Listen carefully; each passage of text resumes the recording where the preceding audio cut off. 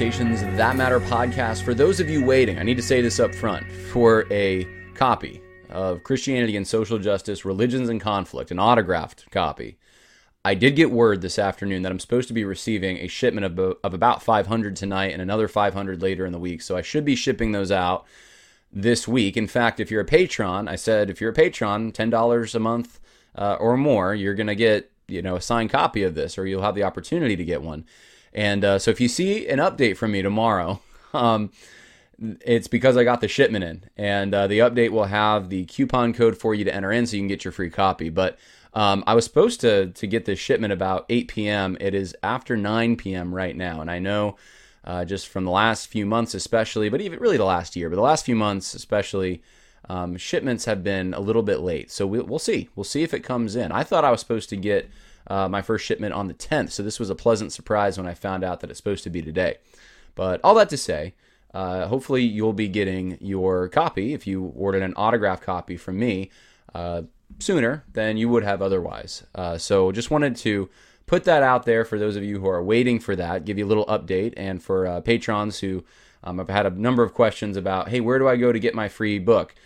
You will have a place to go. I just have to actually receive the books, and then I will post a coupon code for you to enter on the website at christianityandsocialjustice.com. So now that that's out of the way, I'll give you a little update about myself before we get into the topic, which is a book called Winsome Conviction. I've been working a lot at the house. It's been a lot more than I thought that it was going to be, the house that we're moving into. And I thought it would take me a few weeks, and that's turned into now over a month, and just finding out all kinds of problems I didn't know I had. But you know what? It's good because now I feel like I'm moving into a house that I can really have some confidence in. Nothing's going to break on me. I've already replaced everything that could break. So I'm trying to do my best to put podcasts out there, but something has to give between getting the books out there and working on my house and getting ready for traveling and conferences and things like that. And there's a whole bunch of other stuff. I'm scaling down just a little bit this week, maybe next week on the podcast. So there will still be podcasts coming out. There just might not be as many. I usually put about 5 or 6 out there a week, so it might be 3 or 4. I'm going to try for 5. We'll do our best. We'll see what we can do. But just want to let everyone know that. Thank you, by the way, for those who are praying for me, and just a lot of busyness right now. So I appreciate that very much. And so wanted to say that up front before we get to the topic, which is a book called Winsome Conviction. I should preface this with just a little bit of the reason I'm doing this, because this is related somewhat to Cru. So I'm going to blow this up so everyone can see here what we're all looking at.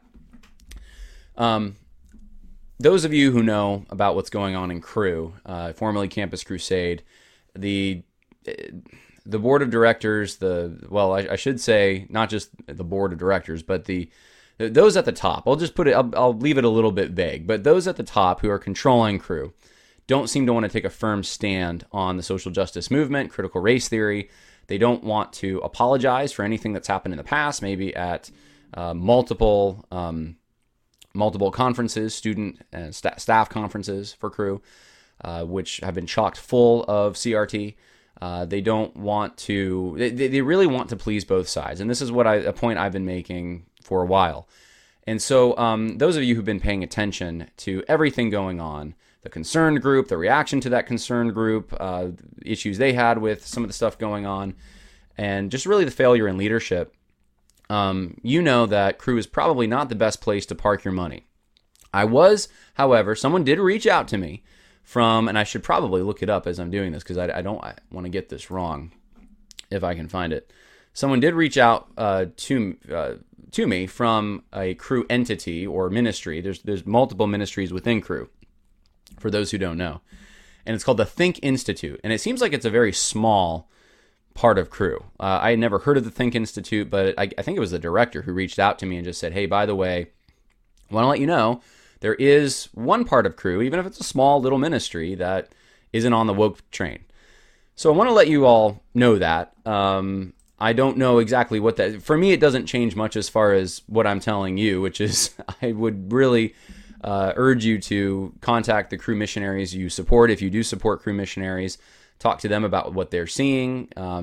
Maybe encourage them to find another ministry that they can get involved with, if possible. If not, then you make the decision whether you want to give to them or not, or how you want to give to them. I would not give to Cru in general. I wouldn't just give to Cru because so much of that money is being managed by people who are, at the very least, are not willing to take a stand. And at the worst are totally woke. So, and in fact, I just got some more horror stories. I get them, honestly, very regularly. Last few days, I got an email from someone that just, horrible things, just like as woke as you can get kind of stuff. And that's certainly, I'm no stranger to that. I've had so many people reach out to me with horror stories from different organizations or ministries within Cru. I would urge you to do this if you haven't done it, and if you have the time, if you're able to do it, shoot them an email. You can go to give.cru.org and find the email address there. You can call them at their customer service number. It's 1-888-278-7233, and push option 1. It's 1-888-278-7233. You can call that number, and you can you basically encourage them, like, look, I'm not going to give to this ministry unless you take a stand on the social justice movement. And that would include retracting or apologizing for some of the things that have happened at the staff conferences, at least admitting that that the organization was going down a bad path. So this is what I think these ministries understand. They understand the dollar. Sometimes they don't understand a whole lot else. So I want to encourage you, maybe reach out to them through email or through the phone, or if you want to mail a letter, 100 Lake Hart Drive, Orlando, Florida, 32832. So that's all up on the screen. You can contact Cru that way if you want to voice your concern and encourage them to do the right thing. That would be the way to do it. And so I wanted to, there's a Cru missionary, I'll just be honest, a Cru missionary reached out and said that this may help. So I thought, you know what, I'll pass it on. If the Cru missionary thinks it'll help, maybe it will. But in my opinion, Cru has been going down a very bad path. Now here is a post, and this is part of the reason I'm doing a review of Winsome Conviction, from Mark Rudder to the U.S. Directors Forum of Cru. And Mark Rudder is the Director of Leadership Development and HR at Cru. And he recommends this book, Winsome Conviction. So I want to let you know about this because what we've seen, not just in Cru, but other ministries, is this tendency to want to play both sides. We're against critical race theory. Of course we're against it. Why would you even ask? Of course we are. But we also believe in some version of white privilege and systemic racism and making amends for it in some kind of a redistributive scheme, whether that's privilege or money or something. And so they start bringing in all the social justice stuff, critical race theory stuff, even though they're saying they're against critical race theory. This is what we've seen over and over and over for the past now, really 2 years we've been seeing this. And Cru, I think this is their modus operandi at this point for the leaders in the movement. The strategy has gone out there. They're all deciding basically that what they're going to do is they're going to try to make both sides happy. And this is one of the ways I think that some of them are trying to do that. So Mark Rudder posts this: I wanted to give you an update on a developmental opportunity that our U.S. field team, along with the campus ministry executive team, engaged in yesterday. We attended a one-day seminar with Tim Mulhoff and Richard Langer, authors of the book Winsome Conviction, Disagreeing Without Dividing the Church. We spent the morning interacting on key principles from their work that will help us grow in our ability to have effective communication and conversations. In the afternoon, we processed as a team and practiced having our own significant conversation.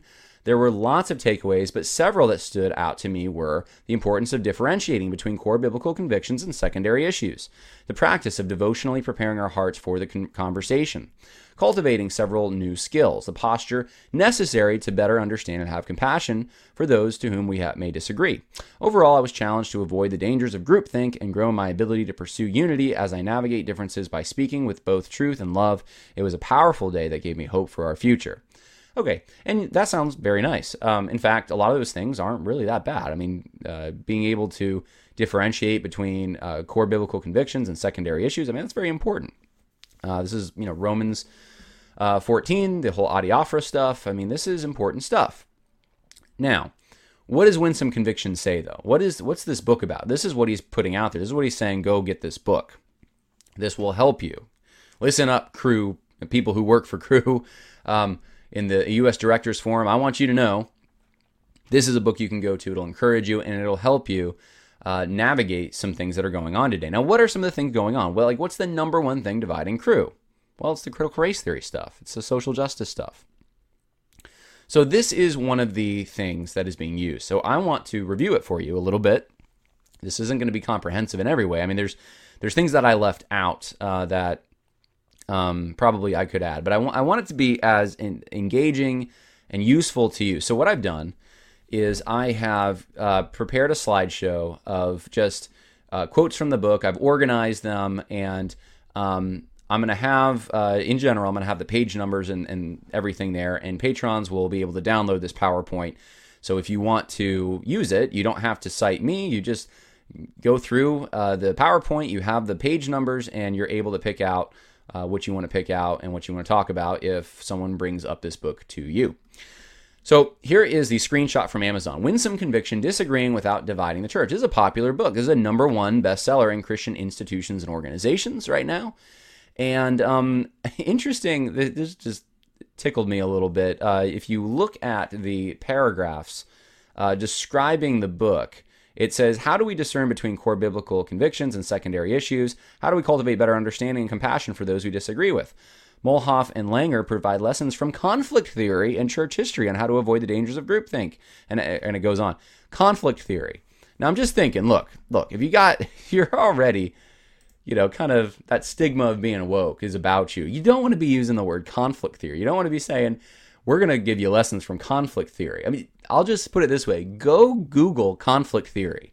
And you probably don't even have to Google anything else. You just put conflict theory and Marxism is going to come up. But if you really want to, put in, Marxism, conflict theory, and Google that. Or DuckDuckGo it. Better yet, go to a good search engine like DuckDuckGo and see what comes up. Not exactly what you want to be associating yourself with, but I do digress. And I think conflict theory, perhaps it can be used maybe to apply. Conflict theory is developed over time, so it's not just Marx, but Marx is attributed to Marx. Just saying. But let's get into the actual book though. Here's the thesis, okay, this is the point of the book. We do not believe that strong convictions cause incivility. We will dispute the claim that convictions are about absolutes. And then the third part of this is we do not believe that all Christians will agree on matters of conviction. Let me repeat this for you. This is the core of the book. We do not believe that strong convictions cause incivility. Okay, in other words, you can still be civil and have strong convictions. Okay, and I would agree with that to an extent. We will dispute the claim that convictions are about absolutes.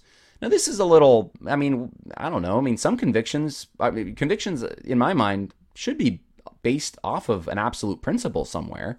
That's how I've always thought of a conviction. It's a very deeply held belief, but they're saying they're not about absolutes. Okay, so they're putting it more in the realm of, when I first was reading this, I thought, okay, preferences.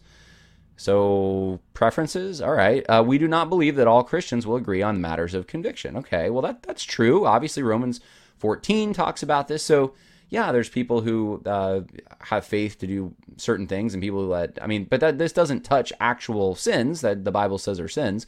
So, kind of a mixed bag here. And this is what greets you at the beginning of the book.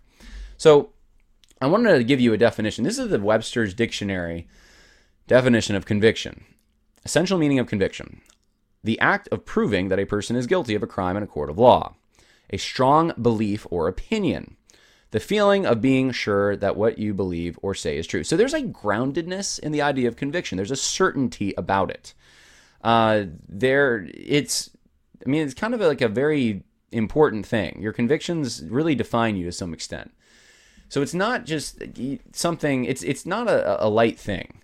And here's the definition, further definition of convictions, if you will, from the book, Winsome Conviction.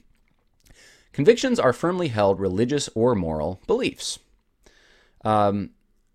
and of course, I guess, okay, this is a book on ministry, so I don't, that's okay if you want to keep it within the boundaries of religion, but, or moral beliefs, but they could be even more than that. Anyway, like you could have a conviction that gravity is going to work, and, that, I don't know. I mean, you could have convictions that aren't in those categories, but let's just accept this. So these break up into two categories: confessional beliefs and then guidelines. And I give you the page numbers for finding all of this. There's two. So convictions are firmly held religious or moral beliefs, according to these authors. And there are two categories: confessional beliefs and guidelines. So confessional beliefs would be more like absolutes, right? That's what we'd be talking about, more like absolutes, things that you can't negotiate. Guidelines, that's pretty, I don't know, flimsy in my mind. Guidelines are just, maybe there's a principle somewhere, but it's more like, helpful tips. That's what I think of when I think of a guideline. What's that line, or even from Pirates of the Caribbean, where Jack Sparrow, the pirate, right, says, it's not a law. It's more like a guideline. It's kind of, that's how we think of guidelines. So I really, when I see the word guideline, I think, okay, this is optional. So you have confessional beliefs, not optional; guidelines, optional. So it's kind of loose definitions in my mind, but okay, let's go with it. So I'm not sure if this is the next slide I wanted. Let's see here. Let's go to this slide first. Convictions. So there's certain convictions that are not absolutes. Here are some examples of them. There are many possible ways to help the poor. That's a good example they give of a conviction that's not an absolute. We might weigh values differently in the case of Syrian refugees and Central Americans crossing our southern border. So, and you'll see in a second, what they're saying is that, look, socialism, that's not really an absolute. Capitalism, socialism, free market, government controlling things, I mean, that's fine. You can disagree about that, and it's not an absolute. That's more in the realm of guidelines. Syrian refugees, and Central Americans crossing the southern border, that's really just more of a preference thing. That's a guideline thing. That's not an absolute thing. So Christians should be able to just kind of disagree with that and be part of the same church and be, and be at peace with one another. And there shouldn't be cause for dividing over things like this. So I'm just giving you, these are some of the examples. There's more examples, but I'm giving you some of them, and especially as they pertain to social justice and relate specifically to maybe some of the things Crew's dealing with right now. Speaking of social justice, okay, so here's what this is what people who are listening to this podcast probably want to know about more than anything else. Let me give you some quotes about social justice. And you're going to find out that this book, I'll just give you kind of my basic analysis here before we get into it, so you kind of have categories for understanding what I'm about to say.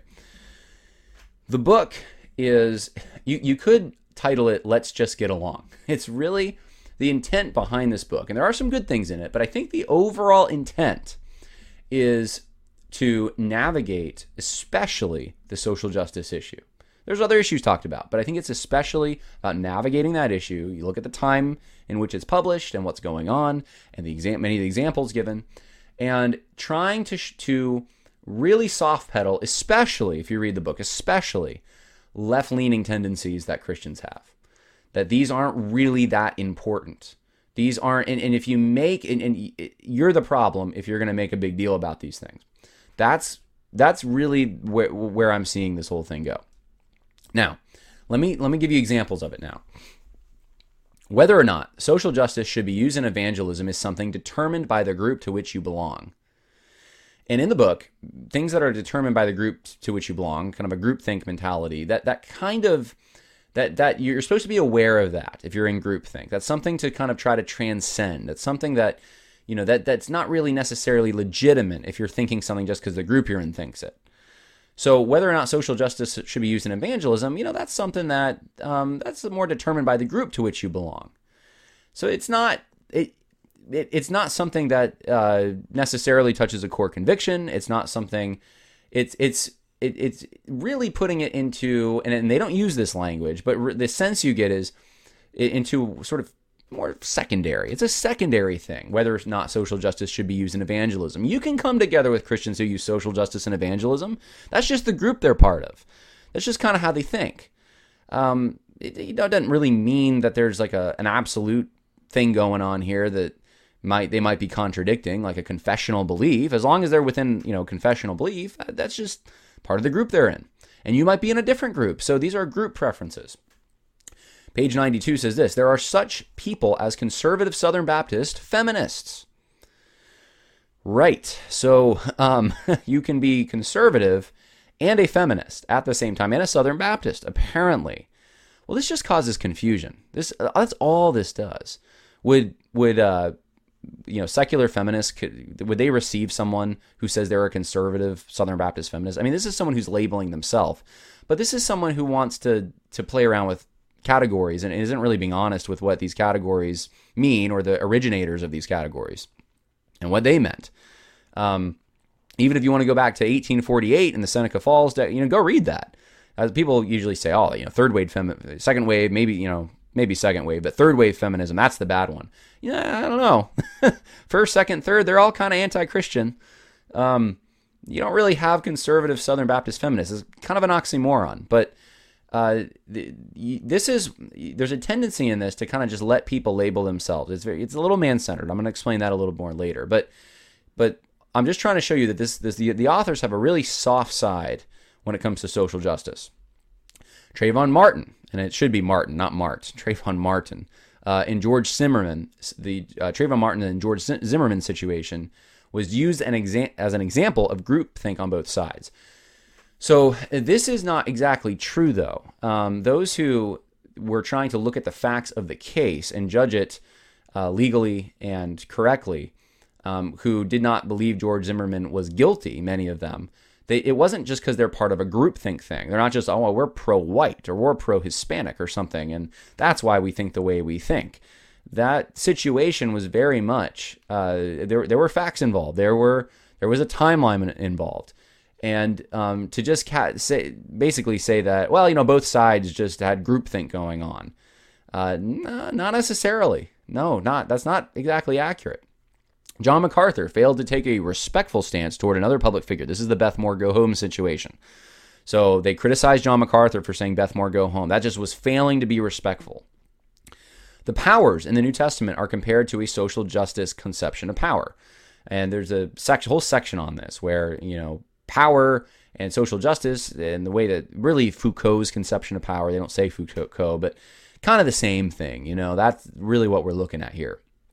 This power that is kind of like the hegemony. It affects everything, these power structures. And then they use that to say power inequities can cause disagreement. And isn't that a bad thing? We got to watch out for those power inequities. But they never really discuss, what about hierarchy? What about actually hierarchies that are creation norms or things instituted by God?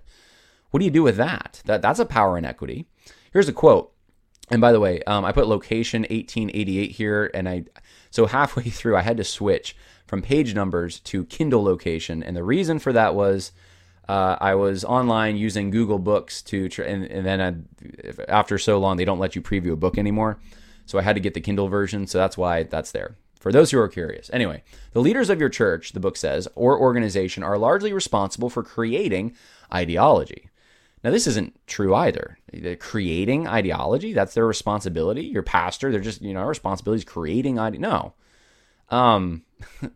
How about, I don't even like to use the term ideology, but let's say this. Their responsibility is to rightly divide the word of God, to understand what God has said, and to disseminate that to a congregation, to teach everything that Jesus commanded, to make disciples.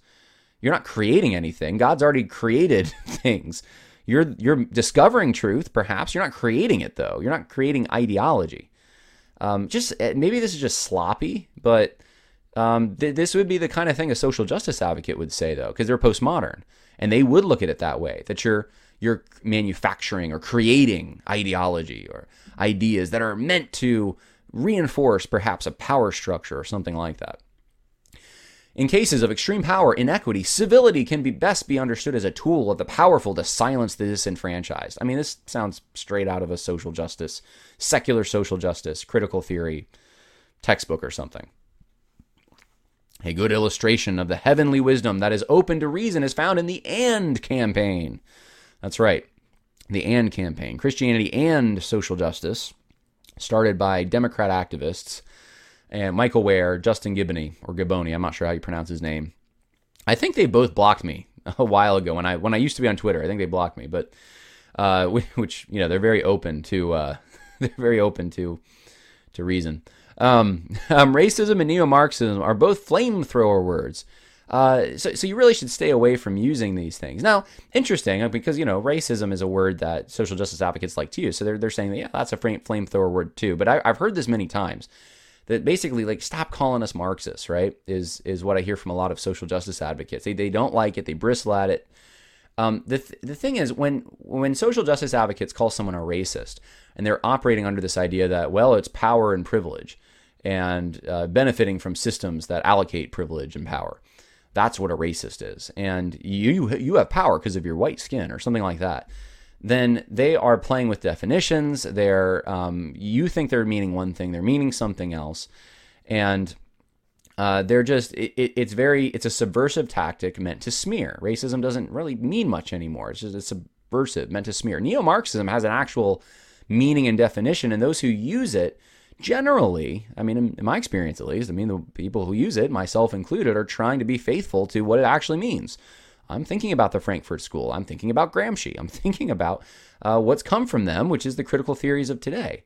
It's neo-Marxism. So when I say someone's a neo-Marxist or is using neo-Marxism or has some neo-Marxist ideas or whatever, I'm not looking at them and saying that, well, they embody everything about Marxism. I'm saying that you're consistent with, just like I'd call someone a Christian or a Muslim or something like that. I'm saying you have an ideology. We have to use labels somewhere along the line. We have to be able to communicate with one another and understand categories and how to understand what someone's beliefs are. So one of the issues that we've had is that people who actually are neo-Marxists don't want to be labeled as neo-Marxists.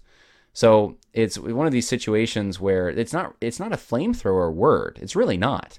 It's a useful word that's meant to actually categorize an actual thing that you find in the wild. Neo-Marxists, they believe in categories that of oppressor and oppressed, but not running along necessarily economic lines as much as cultural lines, social lines. So anyway, I see a bent here. There's a social justice bent. Here's another one. When people who were more involved in the social justice movement said social justice just is the gospel, things got equally murky. They were using language that is not uncommon within their in-group. However, conservatives who are less attached to the social justice movement would never speak that way. There's a whole section here where basically the authors say, you know what, someone who says social justice just is the gospel, it's not like they're a heretic or false teacher. They're just using the language of their in-group. No, that's false teaching. Social justice is not the gospel. Words have meanings. I don't understand how you can. Well, they're just using the language of their in-group. So there's kind of a defense. While they're saying, well, you probably shouldn't use that language, or maybe don't use it around conservatives or something. They're also basically trying to tell conservatives, like, look, they're just using the language of their in-group. That's all that is. No, I'm sorry, that's false teaching.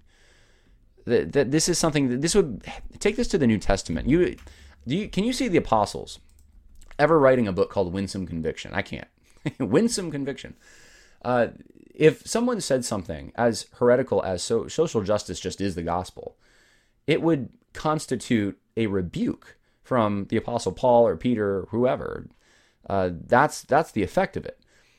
They wouldn't be, well, let me examine the language of their in-group and really just try to understand what the groupthink dynamics going on here. No, they would say, okay, there's a language, this is what you're saying, and people who speak the language is what they're hearing.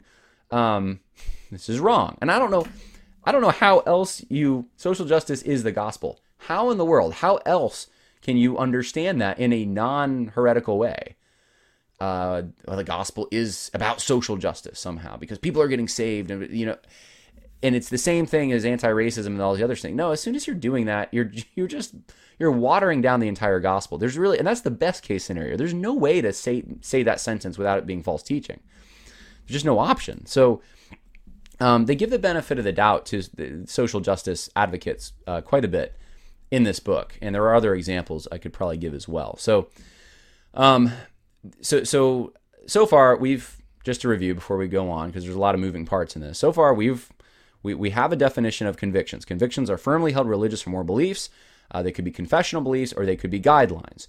We've so far found that a lot of the social justice stuff, really, it falls more into the guideline category. Even the stuff that we would consider false teaching. Now, certain convictions aren't absolutes, and some of these are they're political things. And the goal seems to be to accept people who might be on the political left, because really the vein of the book runs in that direction. Accept Christians who are leftward in their thinking. In fact, I don't think I included it, but there is an entire story in the book about this whole, during Bill Clinton, when he first won, I guess, there was a lament session, or, well, it really wasn't even a lament session, it was just like a let's pray for the United States kind of thing. And in a way that was it was lamenting. It was just like, this is bad, what just happened. And the author brings it up twice in the book to basically rebuke people who would do that, because don't you understand that there are Democrats who voted for Bill Clinton in your church? Like, it's disrespectful to them. So that's the sense you get from this book. Let me read for you some more illustrating this. Here's a big chunk. I'm probably going to just summarize this. We have heard entire discussions of the Christian faith and modern economics swept away by quoting the verse, "Thou shalt not steal." The implication drawn from the verse is that the government should not tax and redistribute money within an economy. So it talks about basically socialism is wrong. And then it says this, okay, so American free market capitalism is biblical, and Western European market systems are socialist and contrary to Scripture. But using the silver bullet blinds us to biblical passages that point in the opposite direction. So it's saying, hold on there. Socialism isn't necessarily wrong. There's Bible verses that could support it. What Bible verses are they? Well, glad you asked. Deuteronomy 14 is the only section they quote. But they talk about the obligation to leave corners of one's own field uncut so that the poor can harvest them. By the way, I don't think there's ever an example in Scripture of this being actually enforced or a penalty for it. This is more of an act of charity that was commanded. Or the canceling of debt in the year of Jubilee. Or the mandatory tithe collected every third year to distribute to the poor and the disenfranchised.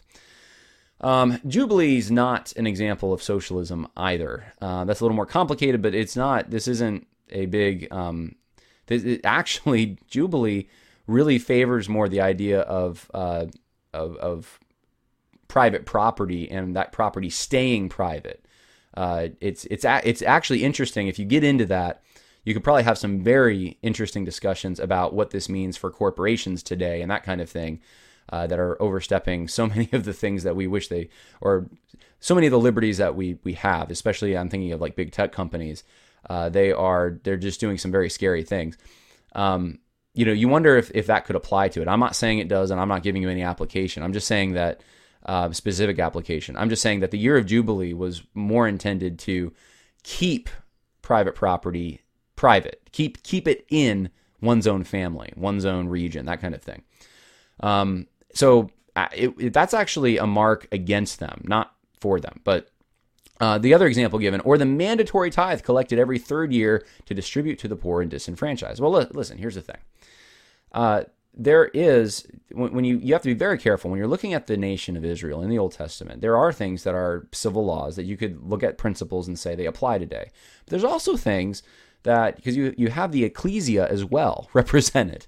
So there are things that you have to think through, what's the New Testament teaching on this, and is it appropriate for the church to be doing this, or is this something that the government is responsible for?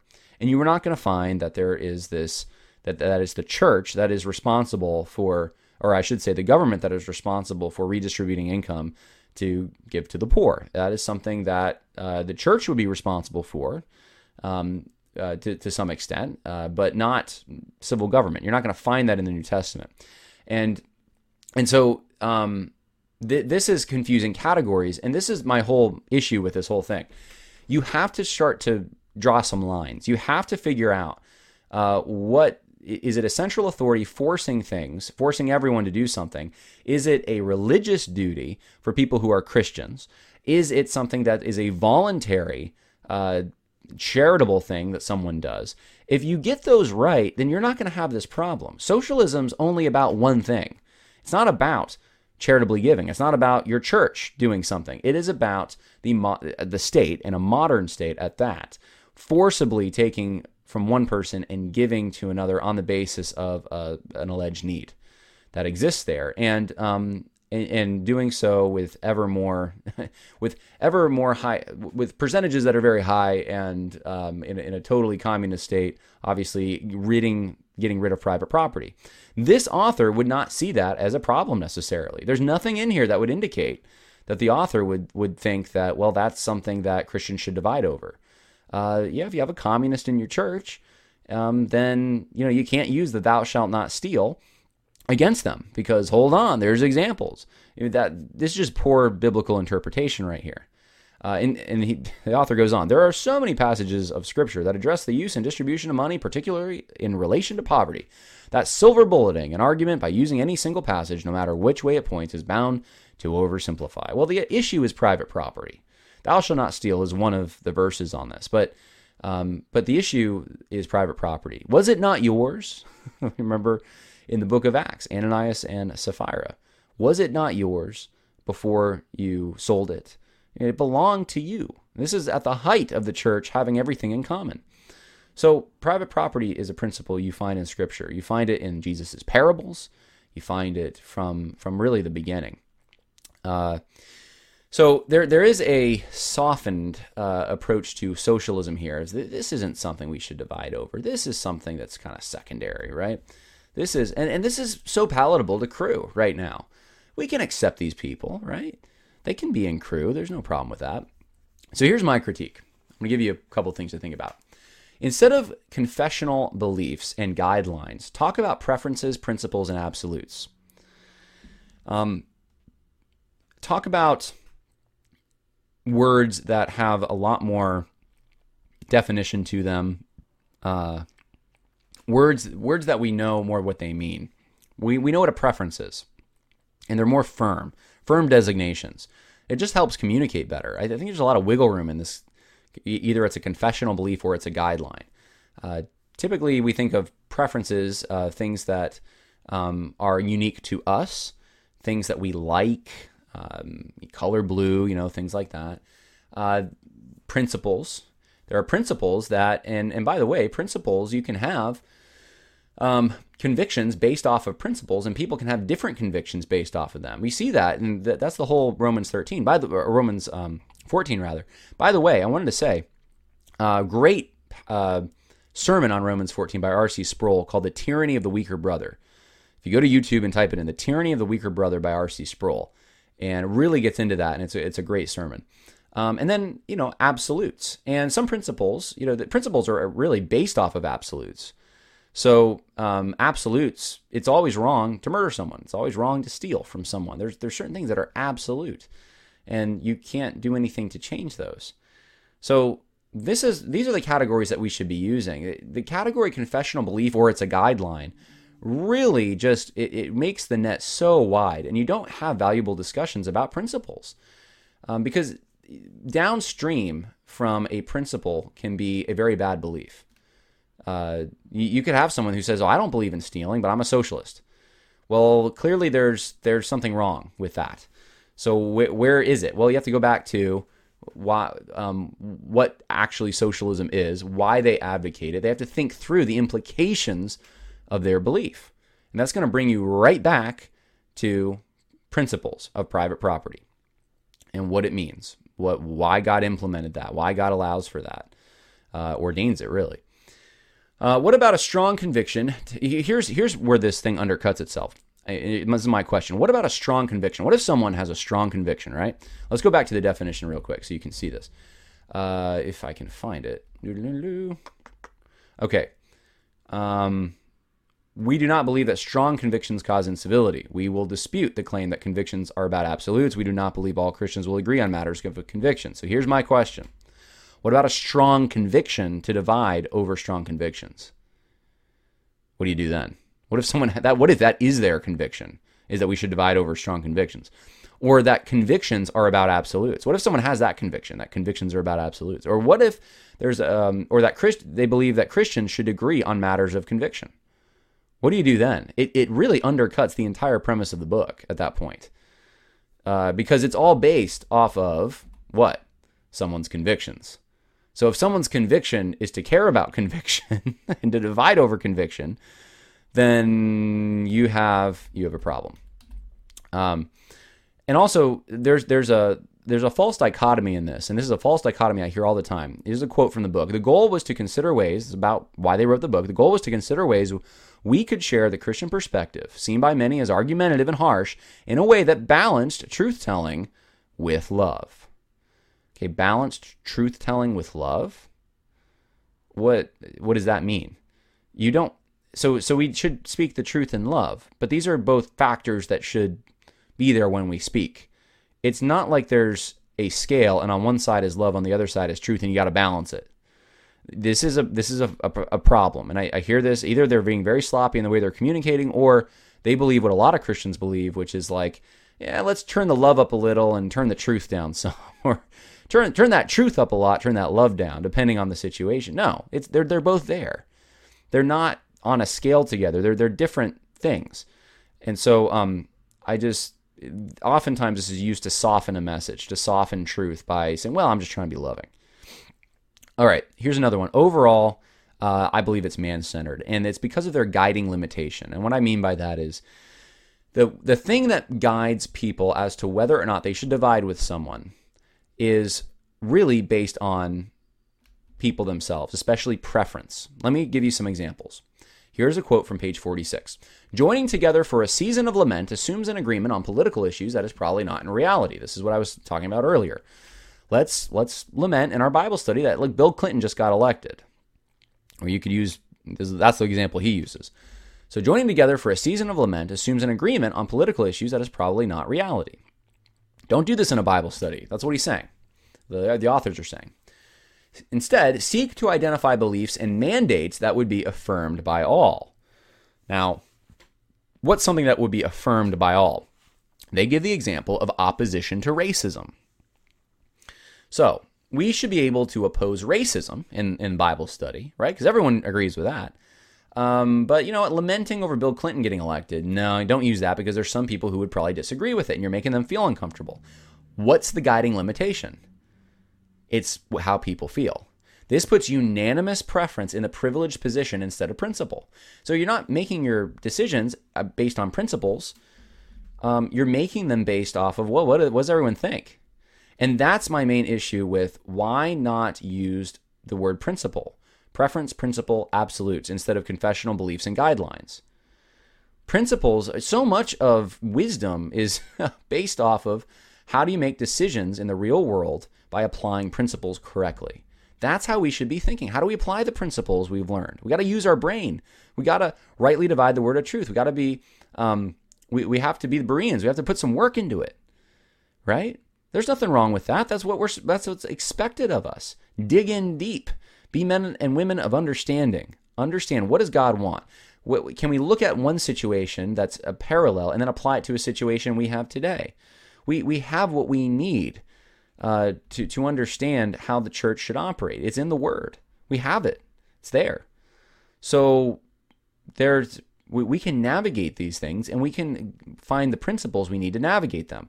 But that category isn't really present in the book.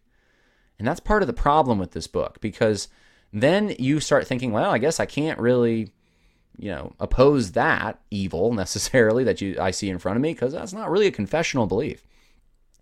So racism, so you see, here's the thing. What if you have a racist in the group?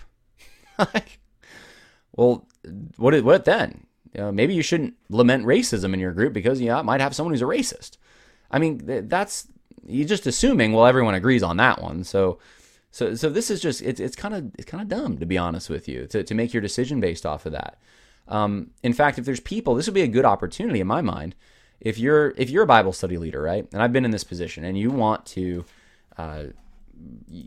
pray, and you want to say, Lord, someone who is evil was elected, or someone who is going to push some bad things was just elected, or that this means something bad for our country. You have the opportunity in that situation to explain what you mean by it. And someone who might be ignorant of that, they get to hear your explanation. If they don't like it enough, they want to leave and divide over it, that's up to them. But if you're faithfully working off of principles in the Word of God, and you're doing your best to apply those, you have to be able to identify, to apply these things in the real world. You have to be able to judge character and all of these things. In fact, I mean, look, oh, John, well, you like Trump. Well, no, I think there's plenty of reason to lament, if you would, over some of Trump's character issues. That someone like this made it to the White House, and he was one of between the two, the better option. I mean, that's really, really sad. If you're thinking of the two major candidates, that's a really sad thing. I don't see that there's a problem there. So no, this isn't a pro-Trump, or it has nothing to do with that. I'm just saying that the direction of our concern should be towards, what does the Bible say? What are the principles there? What's right and wrong? What does God think? Instead of asking the question, well, what are the people in this room? What do they all think? Are they all in agreement with me on this? See, it's putting the people in the driver's seat here. Here's another quote. Until we can state each other's opinions in a matter recognizable to our opponents, we have not accurately confirmed whether we have a real conflict or a misunderstanding. Okay, this isn't true in all circumstances, guys. It may be true in some circumstances, and that it's not a bad thing to try to figure out what someone actually believes. It's actually very respectful often. All right, you said this. Am I understanding you correctly? Let me repeat back what you said.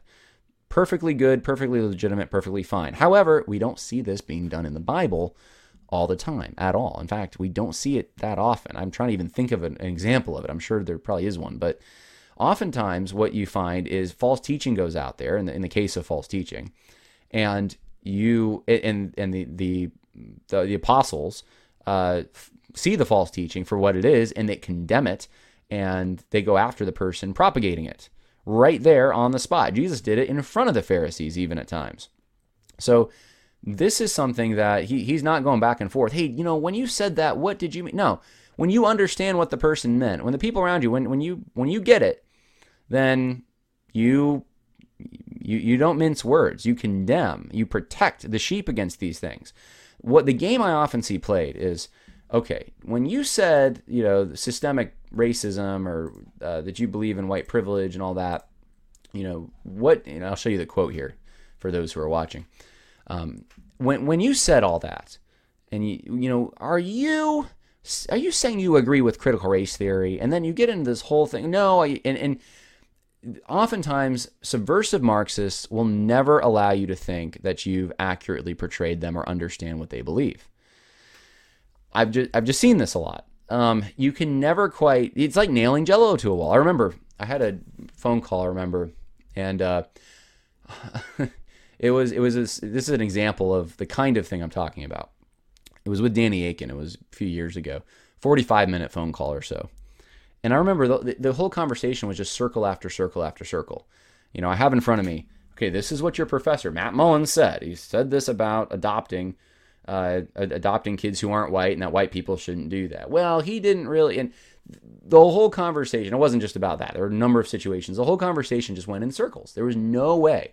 And no matter what I said, I was always misunderstanding. I was always misrepresenting. I was always lying somehow. But I never knew how. They could not accurately explain to me what I had done. Dr. A couldn't. No one else there seemed to be able to tell me what I had misrepresented. I'm literally quoting people, quoting Walter Strickland and what he believes.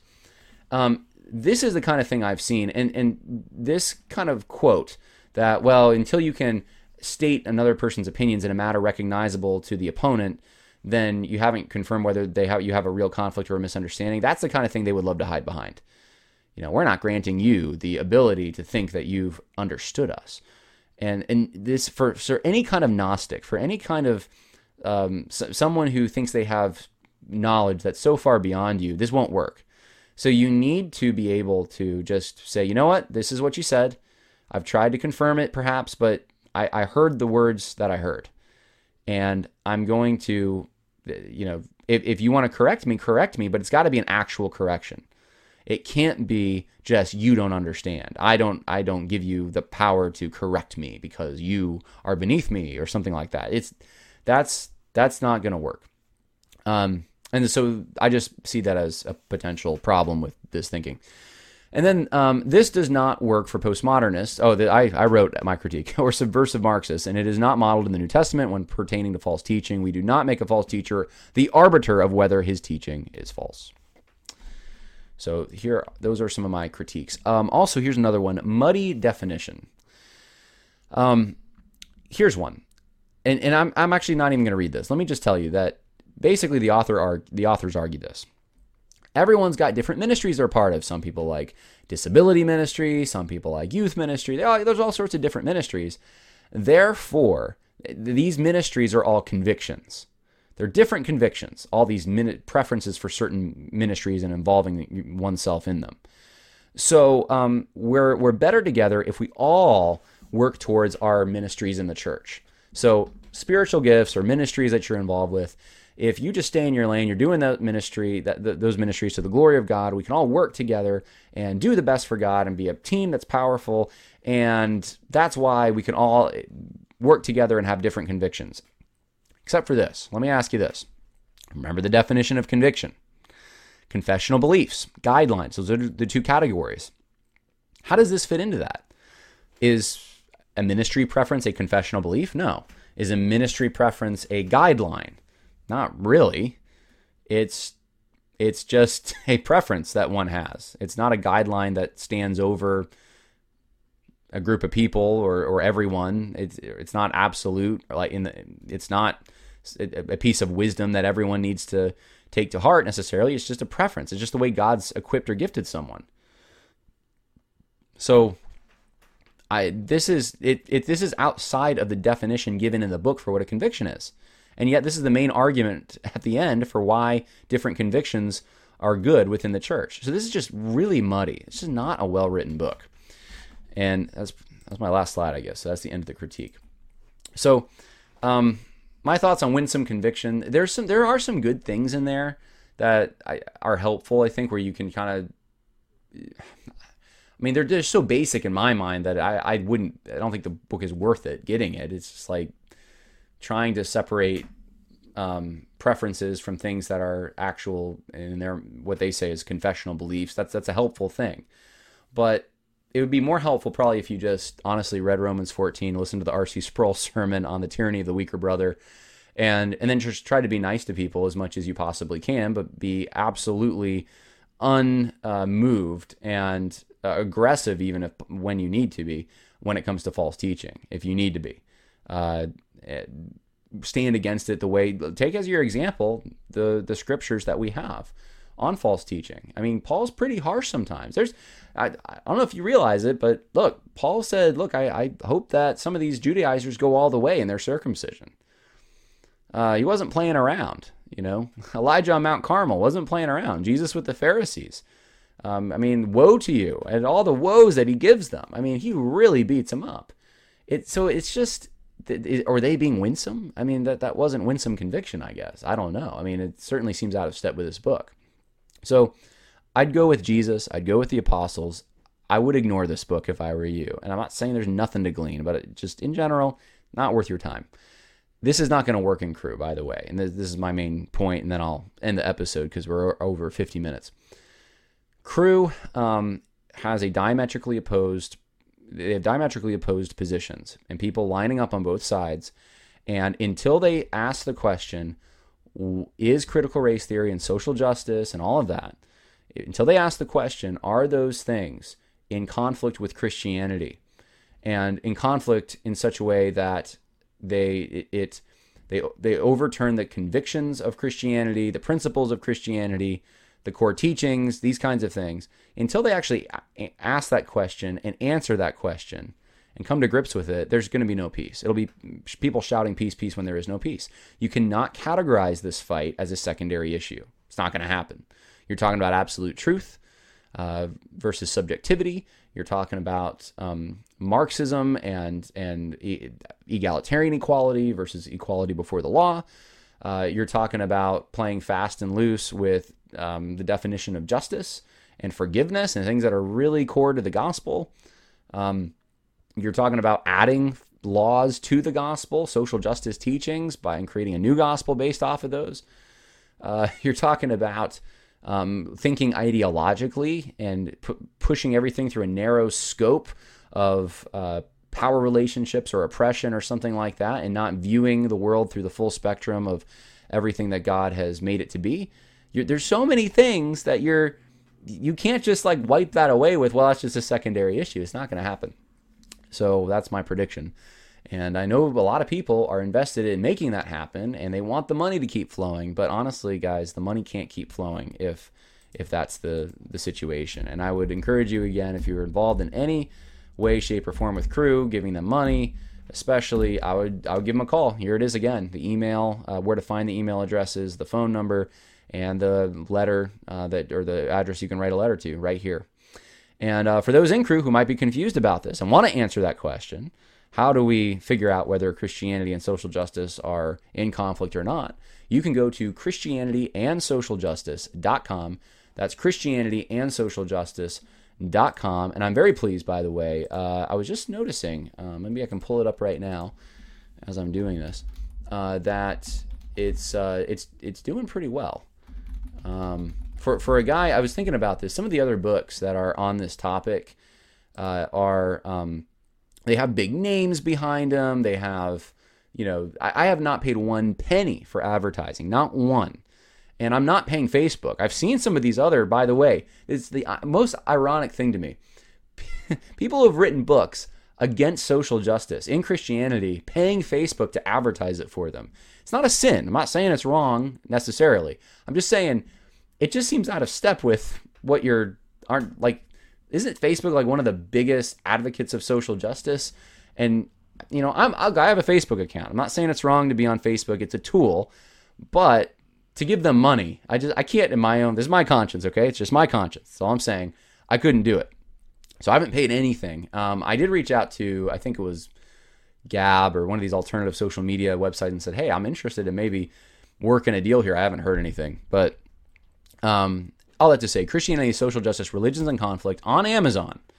It is number 1 on the new releases in religious studies, church and state. Number 1, that's the Kindle edition. And then if I look at number 10 in I said it's number 1 in religious studies, church and state. It is number 15 in social issues and Christianity.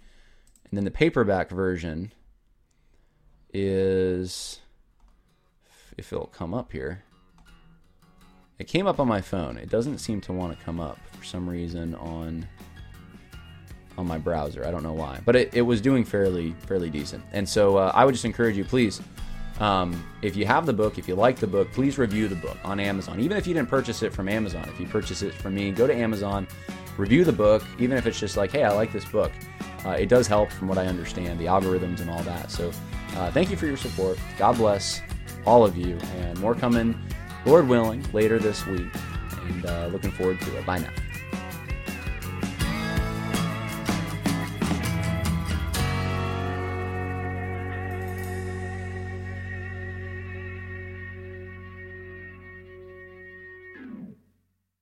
You know how to book flights and hotels. All you're missing is a tool to plan the travel experiences you'll have once you arrive. That's why you need Viator. Book guided tours, excursions, and more in one place. There are over 300,000 travel experiences to choose from, so you can find something for everyone. And Viator offers free cancellation and 24/7 customer support for worry-free travel. Download the Viator app now and use code Viator10 for 10% off your first booking in the app. Find travel experiences for you. Do more with Viator. Support for this podcast and the following message come from Corient. Corient provides wealth management services centered around you. They focus on exceeding your expectations and simplifying your life. Corient has been helping high achievers just like you enjoy their lives more fully, preserve their wealth, and provide for the people, causes, and communities they care about. As one of the largest integrated fee-only registered investment advisors in the U.S., Corient has deeply experienced teams in 23 strategic locations. Corient has extensive knowledge spanning the full spectrum of planning, investing, lending, and money management disciplines. Leverage Corient's exclusive network of experts to craft custom solutions designed to help you reach your financial goals, no matter how complex they may be. Real wealth requires real solutions. For more information, connect with a wealth advisor today at Corient.com. That's Corient.com. Corient.com.